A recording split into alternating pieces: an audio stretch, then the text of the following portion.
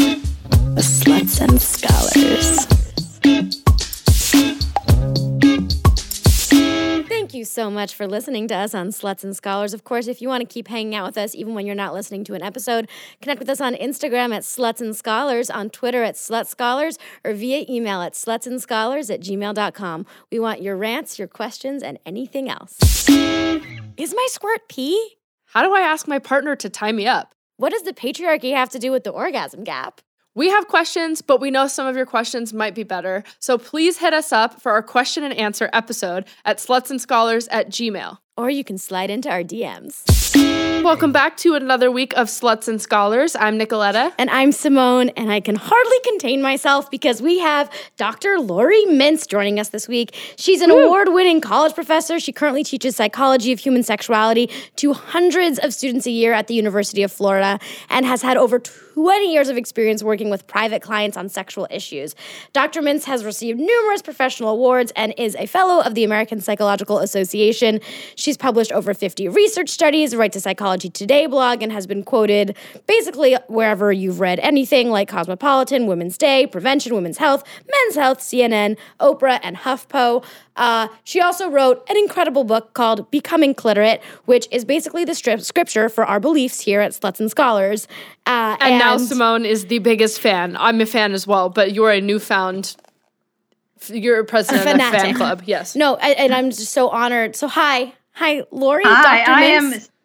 I'm a fan as well of yours and your podcast and what you're trying to do with it. So it's exciting to talk to you as well. Oh, yeah. Thank you. It makes us feel great. We were so honored. Lori reached out to us. Lori, is it okay if we call you Lori? Oh, please do. Okay. Please. Professor Mintz. No, Lori actually reached out to us saying that Which made us feel super cool. Super cool. And then she was like, I wrote this book. Do you want to read it? And Nicoletta was like, oh, I'm familiar with it. I'm good. And I was like, sure, I'll read it. And then I started reading it and I could not put it down. I was reading it voraciously and sharing it with people all over. So I'm very excited to share with you, dear listeners. Thanksgiving family time. And kind of the direction that I'm hoping to take this conversation in today, and kind of what I think is the essence of becoming cliterate is, well, before I say what I think, why don't you go ahead and tell us what you're trying to achieve with becoming cliterate? Okay. Well, first of all, I also want to say I'm so glad that you brought becoming cliterate to Thanksgiving and brought that topic of conversation. I think that sounds like a fun family Thanksgiving, more fun than many Thanksgivings. Oh, I 100% was like, we need to stop framing the conversation around sex about penises. Can you pass the stuffing? There's 11 grandchildren and only 2 of us are girls, and it was great. Oh, that is so awesome. My brother was super receptive. Well, that's great. Well, as you can imagine, my family talked about cliteracy as well. But back to your question, the essence of becoming cliterate is that we have an orgasm gap. We have a major gender inequity in our culture, and that is that in heterosexual, cisgendered sexual encounters, whether they're hookups or relationship sex and everything in between, women are having significantly fewer orgasms than our men.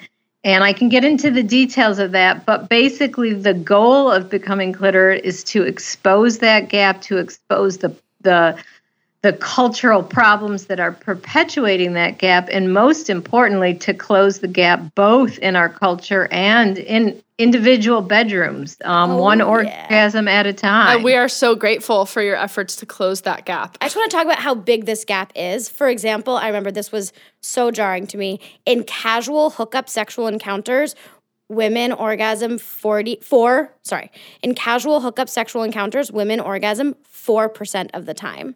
And men is like 80%, right? Or is it higher? Well, it was a little lower for men. It was 4% of women versus 55% of men, which is still huge. Say that they always orgasm during first-time hookup sex. And that's data I've collected myself over 5 years. In my class, I use iClicker technology. So basically the students, I don't know if you've used that. I used that in college, yeah. Oh, okay, psychology professors use Clicker. I think it's because it's a surreptitious way of gathering data. It's not like you just click on something at your desk. It's a little remote, and then the professor will say, I'm assuming, Laura, you were like, women in the class, please vote if you orgasm every time during first time hookup sex. Sometimes, half the time, never. whatever. And then they just say yes, and then it's anonymous, and you can look at the data and talk about it live. Exactly. So I collect data that's never been collected, like that question, but I also then will ask them questions like really related to the orgasm gap, like how many of you have faked orgasm? Like, have you ever faked orgasm? Yes, no. And it's unbelievable. The data, like I ask these questions and then I show the data, and it's always consistent with the research. Like 70% of women have faked orgasm. Have you ever faked an orgasm, Nicoletta? So we were talking about this before. Simone asked if I've ever faked an orgasm. And I would like to say, I feel like in my most recent relationships, I have never faked an orgasm, but I've definitely faked one previously. Listeners out there, do not fake orgasms. It doesn't help you, and it doesn't help other future partners of people you're dating. But I would say that Dr. Lori Mintz in her book says that faking orgasm is only reinforcing for your partner what they shouldn't be doing. Exactly. I do feel like I have not faked, but I've definitely magnified or accentuated like noises at the end if I'm sort of done and like ready for things to be done, but don't want to say like, just get off. And I like want to bring pleasure to the other person, and that brings me pleasure. So I'm sort of making more. I don't think that counts as faking, making more magnified, maybe noises or sounds or words that I know they like. Especially if you've already come. Yeah. So I don't know if that's faking, but it's definitely, Yeah. And I'm thinking a lot about, Lori, the stat about first-time hookup sex, and especially in college. And I'm thinking about if I had orgasms during first-time hookup sex in college. Like, I know I had, like, a consistent Friends with Benefits for, like, a year and change. We hooked up on Fridays. I called it Fun Frolicking Fridays. But I don't really think I came that much with him. Interesting. And do you think if I asked you, do you think the reason that you didn't orgasm with him is because you weren't making your pleasure primary? Were you still buying into the myth that you should orgasm during intercourse? Do you, like all the reasons I expose in the book, which are, the number one lie about getting laid, that you should orgasm during intercourse, not feeling entitled to pleasure, body self-consciousness. I think the biggest thing for me, so I didn't have my first orgasm with a partner. And I didn't realize that I was having orgasms on my own. I didn't have my first conscious recognition of an orgasm till my freshman year of college, even though I had been sexually active since I was 15 and masturbating since I was a very small person. And masturbating till I couldn't anymore, and I would crumple into a heap on the shower floor. But I do think I didn't have my first orgasm until I was 18 and a freshman in college, and by that time I'd had a lot of sex already. And I think I just lacked the ability to communicate what I wanted. Yeah, what do you see as the reason for this gap? How did this gap happen? Yeah, and I think you just labeled some of them yourself. But I think there's a lot of reasons for the orgasm gap, and I'll just kind of list them off, and we can delve into any you want more. Yeah, I know which one I want to talk about. But please, go. I can't wait to hear. So I think I call it the number one lie about getting laid is that we are bombarded with images of women having orgasms from intercourse alone, and it's really rare for that to happen. It's so rare, and if only less than 30% of women can orgasm from 3% penile vaginal penetration alone.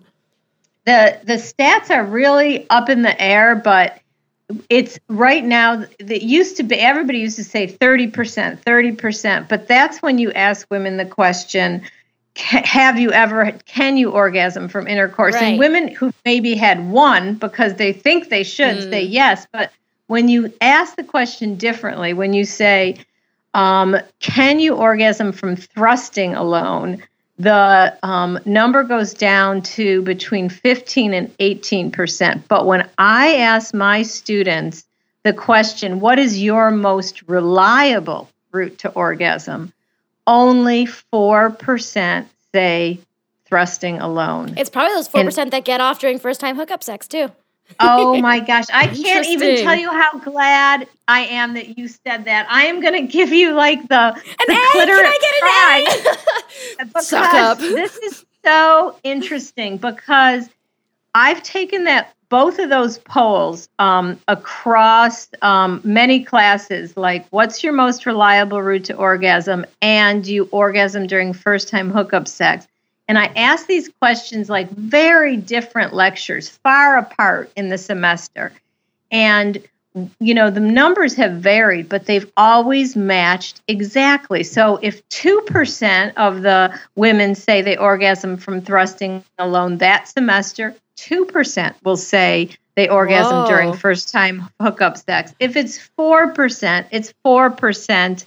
If it's 3, it's 3. And what's really interesting that you picked that up, I tried so hard to find a place in Becoming Cliterate to explain this, but I couldn't quite get Say it in for the your right next way. book. Well, I think Yeah. that what you haven't even gone into all the reasons, but I think what's so successful with the book is kind of reframing the way that we like think about sex and like thinking about how obviously if we think of sex as just penetration and penetration is what gets you off. If you're engaging in sex that's just penetration, which is that shitty first-time hookup sex in college, then you're going to get off. It kind of makes sense. Yeah. But yeah, so the number one lie is that women have these amazing orgasms from thrusting alone. Yeah. Right. And once you see that lie, it's all over. Mainstream all over. porn, whatever, all over. You can't not see it. And it's then interesting though, there's- because I have so many clients that come in and say, like even they say, I know the 30% thing. I know that this is a thing, but they still are upset that they can't orgasm from penetration. Yeah.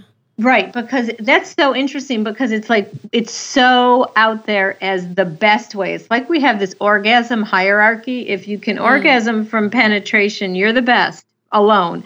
If you can do it by pairing penetration and clitoral stimulation at the same time, well, you're second best. And if you need straight up clitoral stimulation, oh, that's the losing thing. And there's so many women who actually tell me, like, I can't even orgasm with a penis in my vagina. I just need straight up clitoral stimulation. And they feel broken. But really, how do most women masturbate? The vast majority of women know how to get themselves off and to reach and experience orgasm alone. And only 1.2% of women masturbate by solely putting something in their vagina.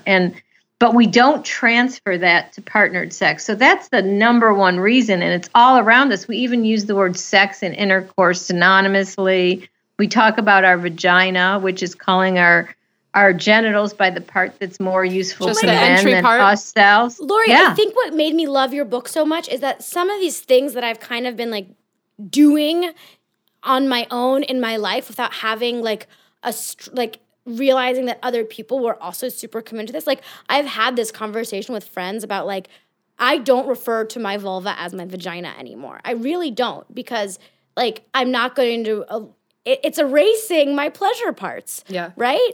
It's like erasure of the clitoris and like the labia and all the other amazing things down there.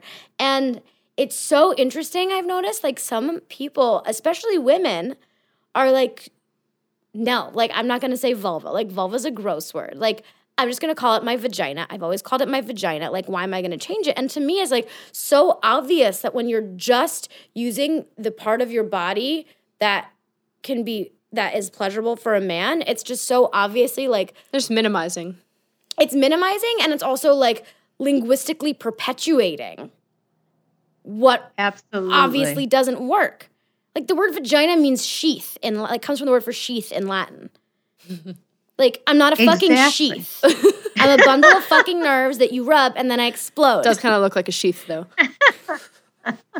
And it's so true. It's, other people have called it like a linguistic genital mutilation, symbolic Yeah. clitorectomy. And I borrowed those Symbolic words. So, like, clitorectomy. But it's fucking true. yeah, our words erase our most, and then we have these sexual scripts that go along with it. Like there's foreplay, just like Ugh. anything that comes before the main act, just to get her ready for intercourse.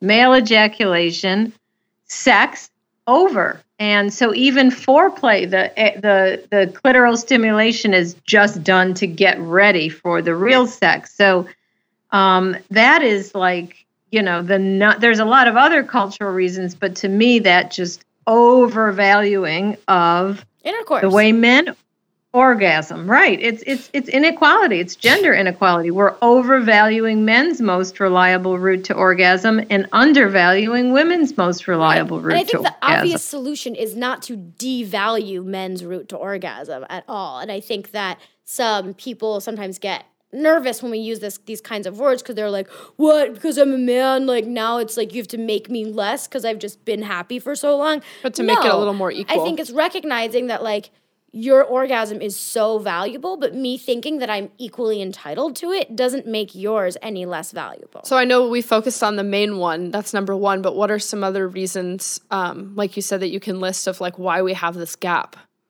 Okay, so other reasons, and it all goes back to socialization and culture. So we have a terrible sex ed system. We have a sex ed system that's only 23 states have it, and only 13 require it to be medically accurate. So we have lies in sex. Is that true? I'm so sorry. Dr. Mintz, only 13 of the 23 states that require sex ed medically accurate. To be medically like the other states can be like, oh no, you don't have a clitoris. Fun fact. Nope, your poop comes out of your urethra.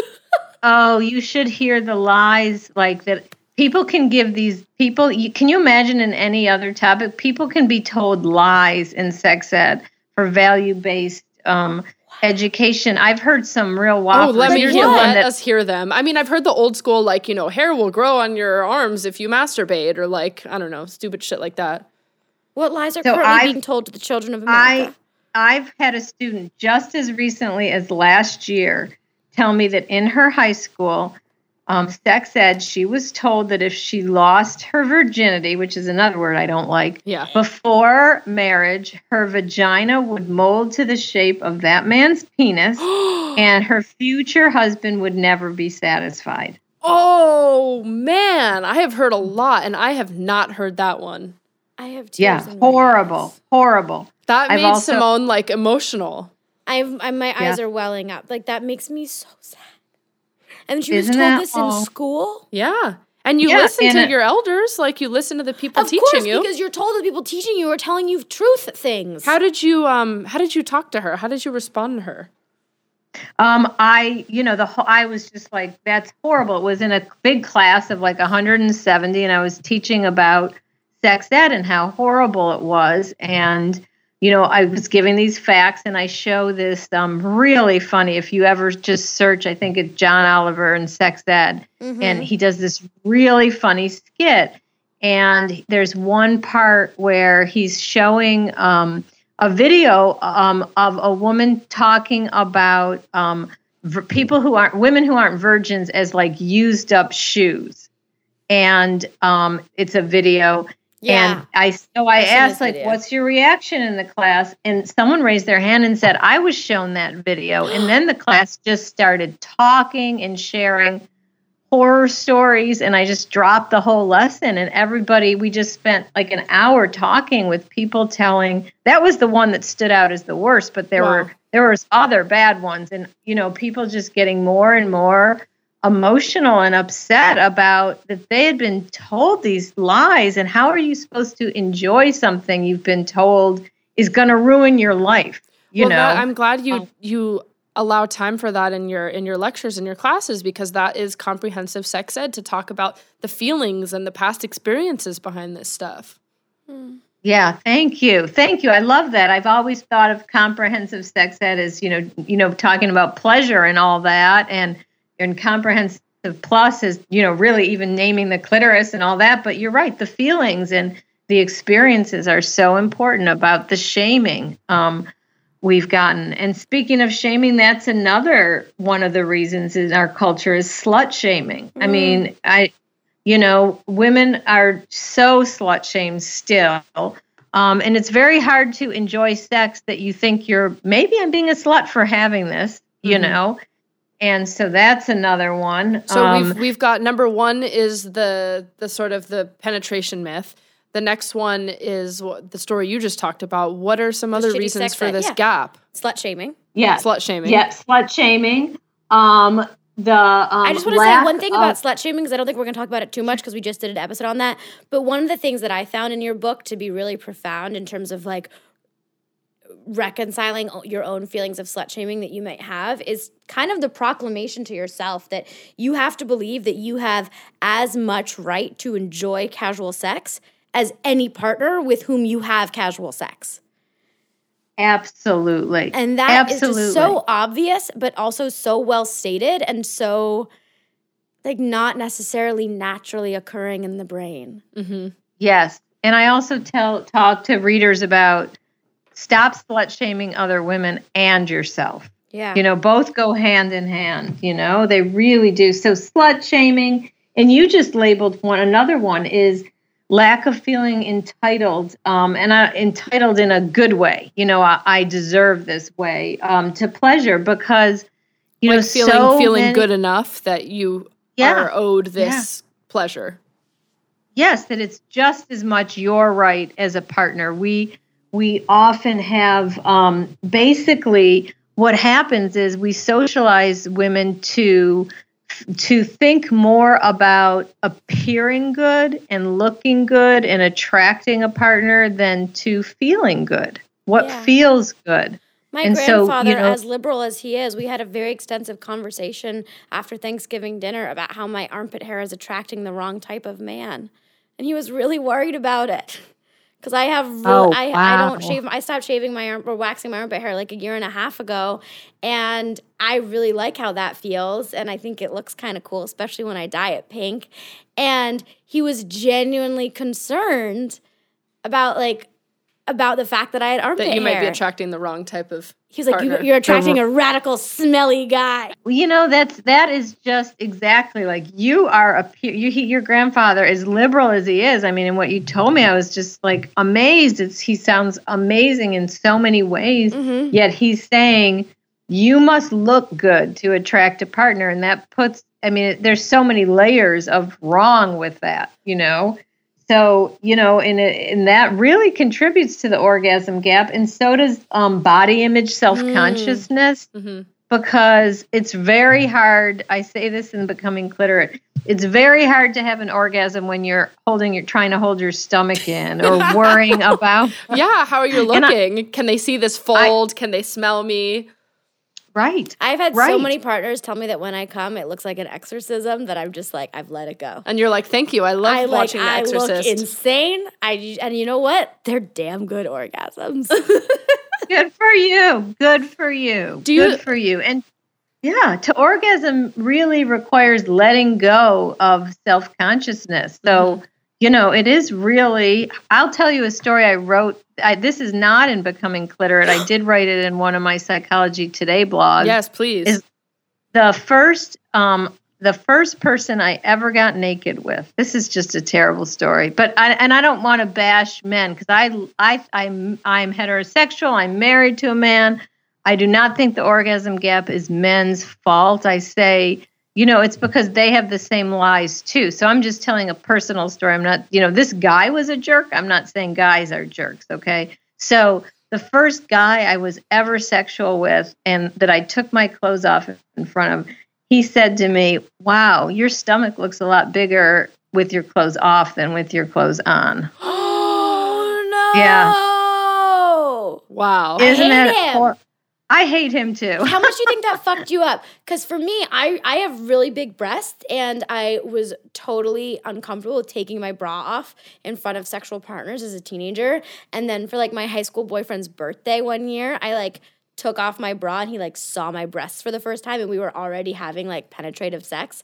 Not while I did this, but in our relationship, which was a big step in high school, although it shouldn't necessarily be per Becoming Cliterate. Anyway, I took off my bra and I showed him, and he goes, but Simone, they're magnificent.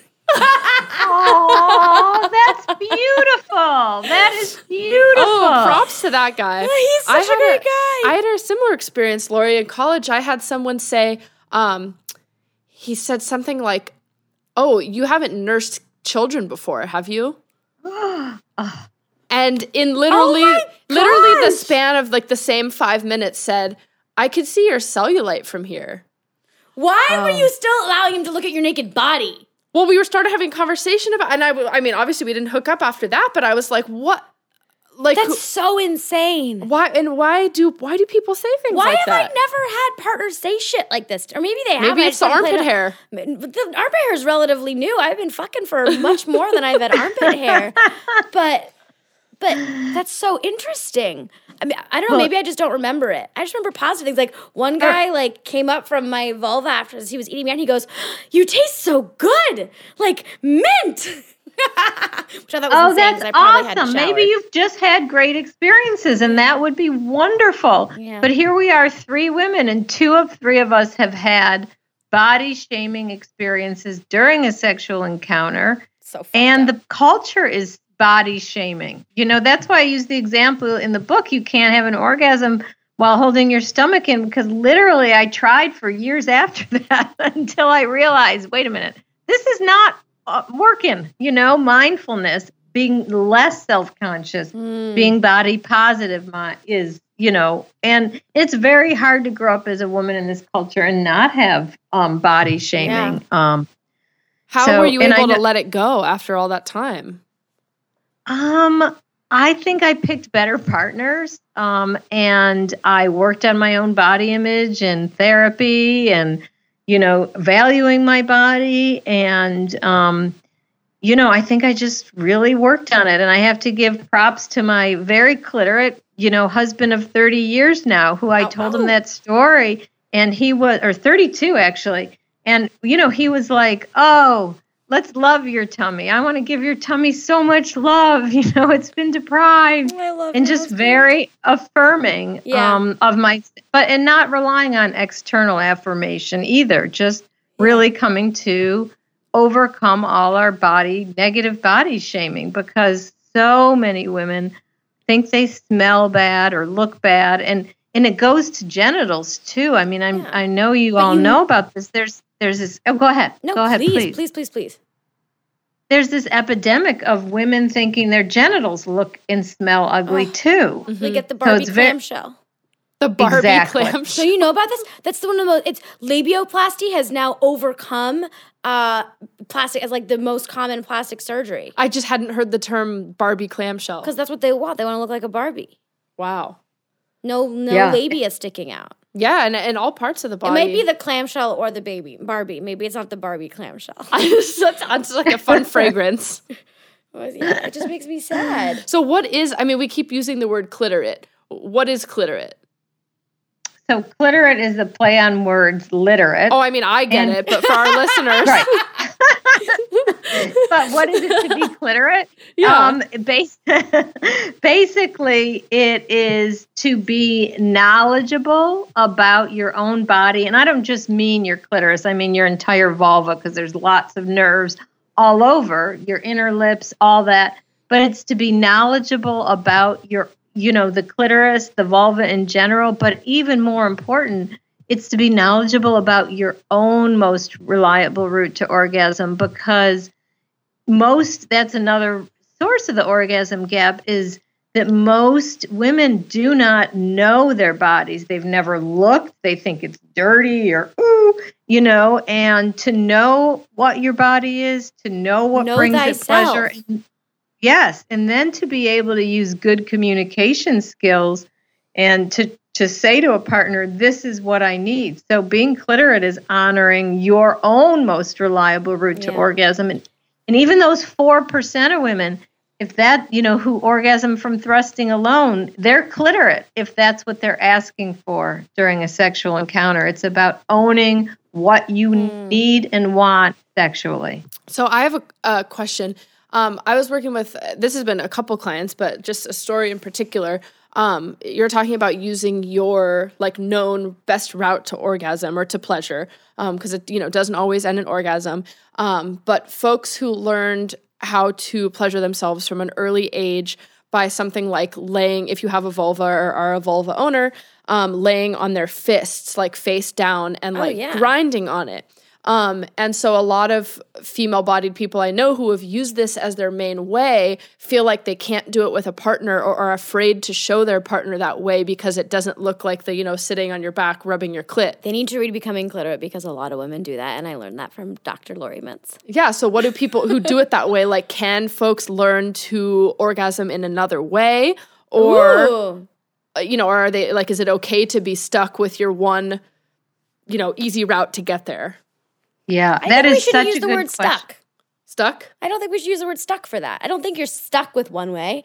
I think maybe you have a way, and like, is it possible to train your body that to way come? or accept that way? Yeah, and I think you can still accept that way and still like want to work on retraining your body to achieve other forms. I'm saying that this is the worry of those folks. No, like, for am I sure, for stuck? sure. Can I only come this way, and I don't want to do it in front of partners? Yeah. Well, first of all, I think I've heard that a lot too. So I do have some answers. But first, I also want to really thank you and comment that you're using gender inclusive language, vulva owners. And I didn't do that. I just want to say I didn't do that in the book just because I wanted to appeal to this broad audience, but a paperback version is coming out and I'm going to address more gender inclusive language and really have been using the words woman, but really I'm talking about anyone who owns a vulva, anybody who has a vulva. So thank you for using that language. And so it would be great if you could have a future book about trans pleasure, because obviously we're talking about the gap between male female, but there's so much to talk about there, and hopefully we can talk about it in another episode.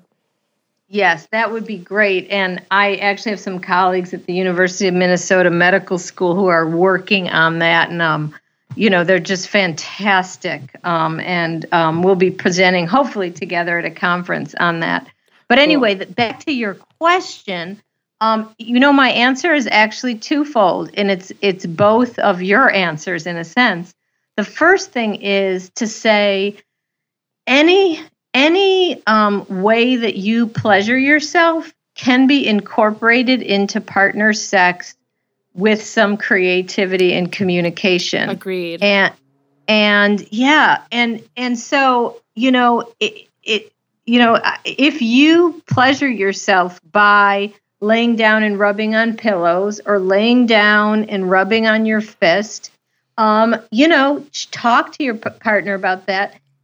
Perhaps you could use rear entry intercourse while you're laying on your fist. Yes. Or, so I think, and I say this in Becoming Clitorate, that the most essential step to be, for clitoris owners, to be orgasmic with a partner is to transfer their self-pleasure techniques into partner pleasure. And sure, some are a lot easier to transfer than others, but any can be transferred with some creativity. Yeah. Even, for example, women who orgasm through a shower, or through a shower head, get in the shower, have the person hold the shower head, and then get out of the shower and have some whatever pleasures the partner.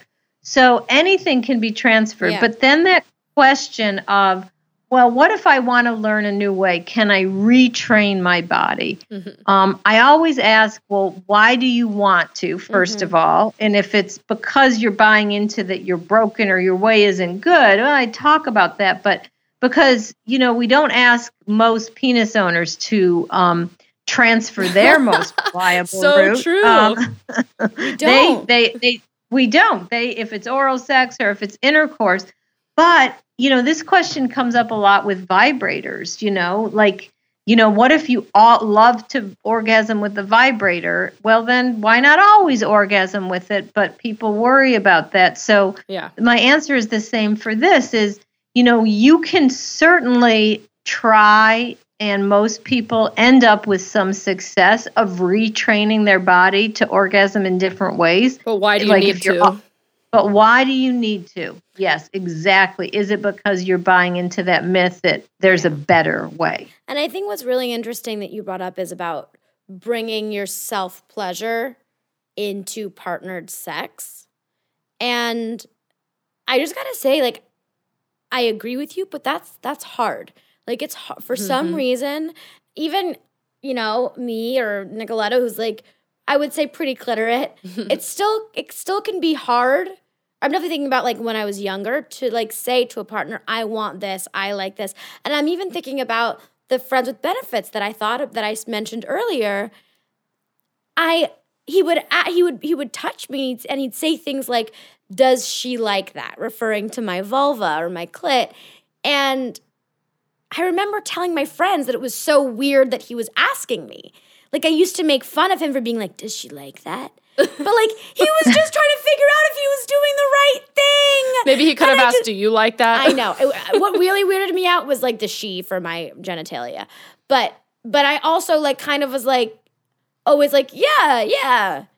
But I could have used that opportunity to be like, go faster, go slower. Although, no, I think I maybe did come with this guy. I don't know. But I do know that I fully 100% made fun of his attempt to ask me what I liked. How fucked up is that? Well, I mean, that's sophomore year for you.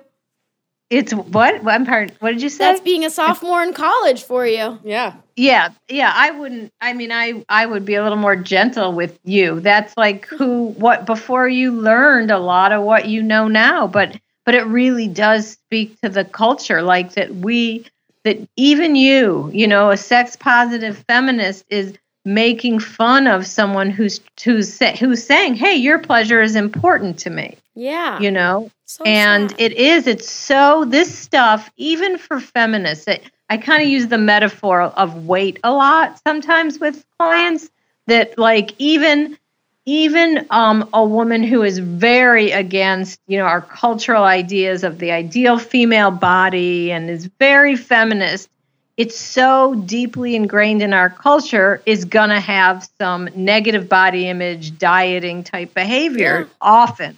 And it's very much like that. You can be so sex positive and so feminist and still have this like in you, this like, struggle to articulate. Yeah.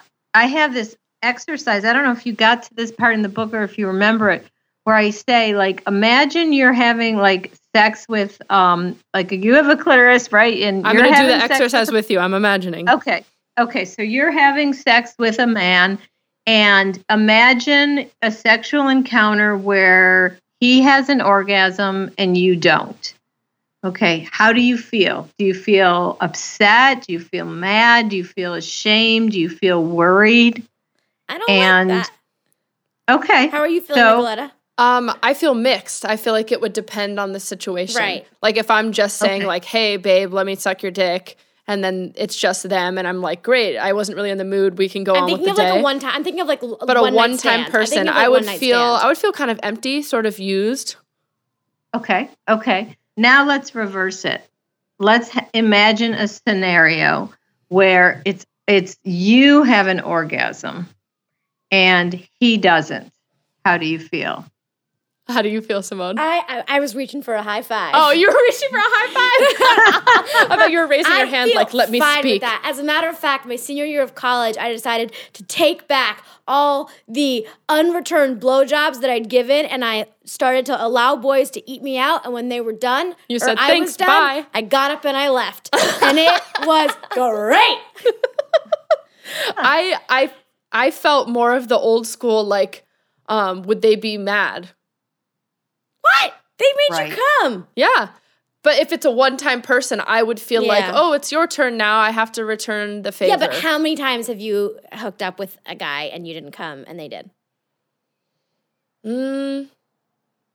I don't know. I usually I think now we're not like that at all. I guess I'm it thinking depends. about the shitty sex I had in college. Because I usually take I've learned to take responsibility for my own orgasm. So if I feel like I can't come during that interaction, I'm sort of like, oh, it's not my day, or I'm just not, totally can't get there today. So I try to.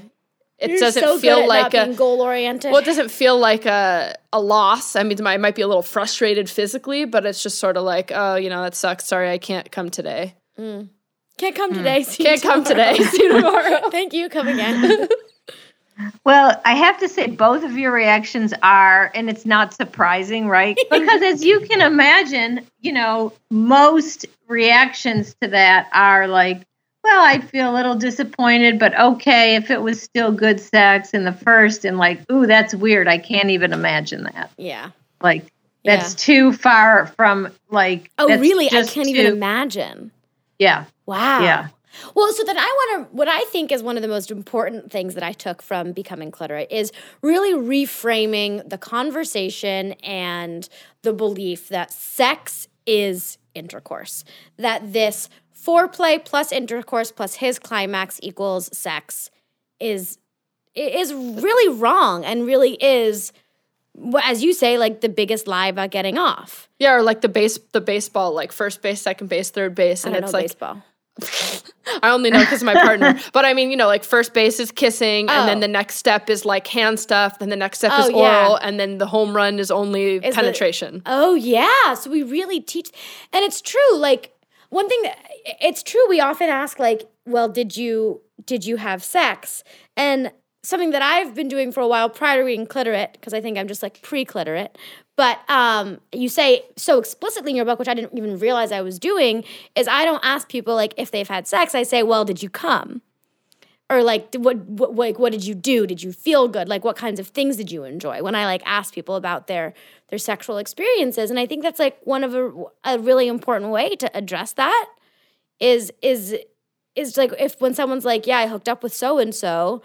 Instead about asking, well, did you do the penetration, penis and vagina? Because, like, I don't come from that. Lori, why do you think, like, oral, especially on a woman, can't be the end?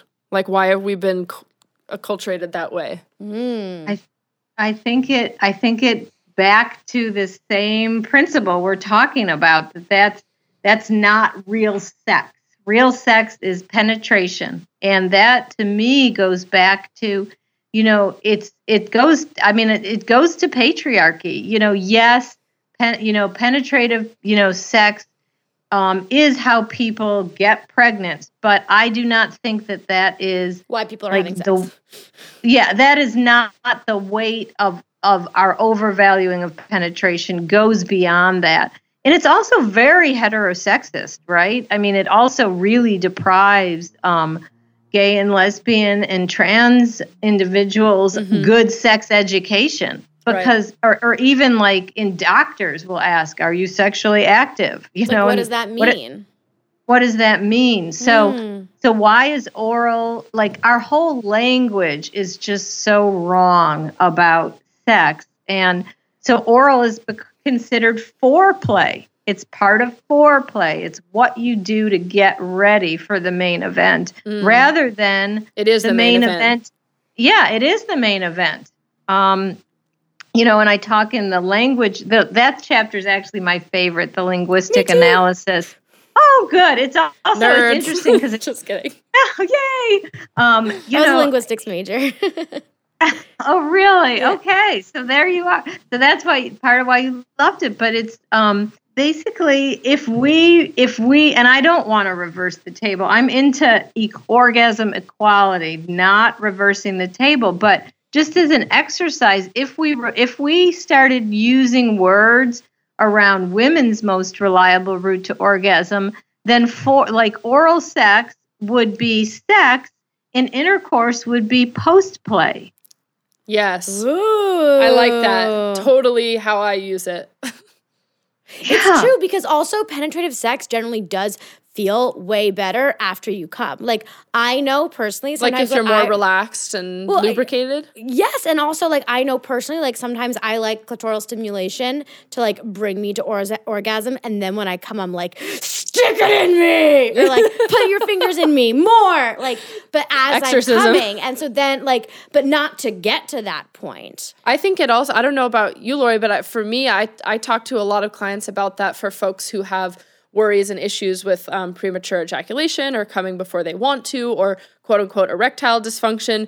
Because if you've taken care of your partner or your female-bodied partner first and they're done, it doesn't matter really if you last 30 seconds if they don't care about the penetration.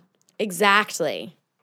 Yes, exactly. And actually the book by Ian Kerner, She Comes First, A Gentleman's Guide to Pleasing Women. It's an oral sex how-to manual. And basically, he came to his wonderful oral sex, mastery because he was a premature ejaculator. He talks about that in the book. And two other things, when you were talking about how you prefer oral sex and then you want penetration, so many people with vulvas are having painful intercourse. Because they feel like they're supposed to. Right, because they don't. It takes 20 to 45 minutes for a average person with a vulva to get aroused enough before there should be penetration. And the average amount of time that college students are spending in those activities is 30 5 seconds. minutes. Yeah. Especially if you're like 5 minutes. drunk. And another thing and about like painful Yeah. intercourse that I learned from the book, which I did not know before this. Nicoletta, did you know that when you get aroused, sure, your vagina lubricates, but it also does this thing called tenting and gets longer and goes from 3 to 4 inches long to 5 to 6 inches long, which is big enough to take a dick? I did know that. Oh. But I'm sure there are many listeners who are like, whoa, mind blown, tenting. Isn't that, I mean, I love that. I think and that obviously makes so much sense. How do we spend some time doing that when, I guess, whether you're a college student or a parent or just, I don't know, an adult in everyday life, how do we do that when we don't always have all that time? Because 20 to 45 minutes might be all the time you have or less that day. That's a good question. So how do you take the time? Hitachi. How do you make sure you're aroused? You know, I would say it'd be fantastic to try to have sexual encounters when you have that kind of time because you'll be able to relax more. Right. But if you don't, do what you need to do to get yourself. Well, actually, I'm going to take a step back. And say, in a way, I even was about to answer the question in an uncliterate way, which shows how deeply ingrained that is, right? Because I was starting to answer the question about how, like, interpreting it as getting aroused enough to have penetration. So I'm going to, like, totally own that and step back and say, just use the time you have to be aroused. It doesn't have to end in penetration. It doesn't have to end in orgasm. If you have 5 minutes, fool around for 5 minutes and you'll probably get really horny and it'll lead to something good later. Yeah. So no need to rush through it and no need for it to have to end in penetration or orgasm. But, you know, I wrote the book and even I have to sometimes do what I just did is so catch myself. If you're struggling with this, know that even us and Dr. Lori, like, this is something that is difficult to kind of break through because of all the facets of it. And another thing I like to tell clients about that is to embrace the idea of all-day foreplay, or what some people call simmering. So whether that's like sending dirty text messages to each other or like talking about what you want to do to each other later that night, but finding other ways to have fun foreplay intimacy leading up to it if you only have time for a maybe quick interaction later that night. But the quick interaction doesn't have to be penetration. Right. And that's what I think is like one of the most important things is that, like, when we think of sex as penetration, we're just doing a disservice to ourselves because you're very likely, I mean, so limiting. Statistically, you're probably not one of the 18% to 14% of women that come from thrusting alone. And if you are focusing on having that happen, then you're not focusing on the immense pleasure that you could be getting through clitoral stimulation. And I think that that's a really important thing. And I'm recognizing that I know we have a lot of guys who listen or people who have penises, and I don't want people to think that I personally, I could just speak for myself, that I'm not like tolerating your penis. Like, I like it, don't worry. But I think that removing this importance of penetration is like helpful for you too as a guy. Like, you don't have this pressure to last forever because guess what? Because guess what? I don't want you to last forever. Preach. Right? Yeah, and I want to underscore that. And I have a chapter in the book that's a summary for men, and it's called "You Don't Have to Have a Clitoris to Be Clitored," or for people with penises. And, you know, I talk in there, and I borrow this from Ian Kerner, that clitoris, it's not that I'm anti-intercourse. People have asked me that, like, do you just not like intercourse? Do you think most women don't like intercourse? And I never say that, you know? Mm-hmm. And that, but clitoris benefits people with penises because it takes the pressure off you. If you have a penis, I'm talking to you out there. It takes the pressure off of you to give her an orgasm by lasting long and thrusting hard, which isn't going to do it anyway. And instead, you can immerse in your own pleasure and not be so performance focused. And so many sexual problems are due to being performance focused. And while we're on this topic, I want to give a little plug out to everyone to please stop making penis size jokes, because all they do is fuel male insecurities, and they also reinforce that dick size matters, which it doesn't. Exactly. If penetration is not what gets you off, then dick size doesn't matter. Now, I mean, you can enjoy the feeling of like having a large thing inside of your vagina. But there's other large things you can put inside of yourself. Exactly. True. Are you just thinking of all the things you could put in there? I'm just like looking around your apartment. What can we put in her? Oh my gosh. No, but that's really true. I think you say something really important about like, and I'm totally guilty of this, but like making dick size. First of all, men are bombarded with totally unrealistic expectations. When we had Jessica Drake on, she talked about how in her educational videos, Guide to Wicked Sex, they did something kind of groundbreaking, which was showing a flaccid penis and kind of this and so the expectation that you're supposed to be like hard and ready to go. And that also is showing that like most penises are not bigger than 7 inches. Most of them are like 5 to 6. And just, I don't know, acknowledging that. You know, porn, men are chosen for porn or for big penises, and women are chosen for these clamshell Barbie clam. Look. Barbie So, you know, that's not how most of us look, and that's not how it's not how most of us orgasm the way that's shown. So I think that's really an important message. Oh my gosh. I know, I'm like feeling sad because we have to start wrapping up. But holy shit, Dr. we are so grateful for you and the work that you do. And if you haven't read it, whether you are a vulva owner or not, like if you know someone who has a vulva, which pretty much describes everyone in the world, like you should read this book. You should read this book. Yeah, they can get it anywhere that their books are sold, ebooks, or it's now an audio book too. So Amazon, Barnes and Noble, indie bookstores, Books A Million, anywhere books, ebooks, or audio books are sold. Or your local public library. Yeah, that's true. The library too. Simone loves the library. So if you are libraries. someone who struggles in traffic, definitely get this audiobook. You will learn so much. I shit you not. As someone who like thinks they know a lot about sex, I learned so much from this book.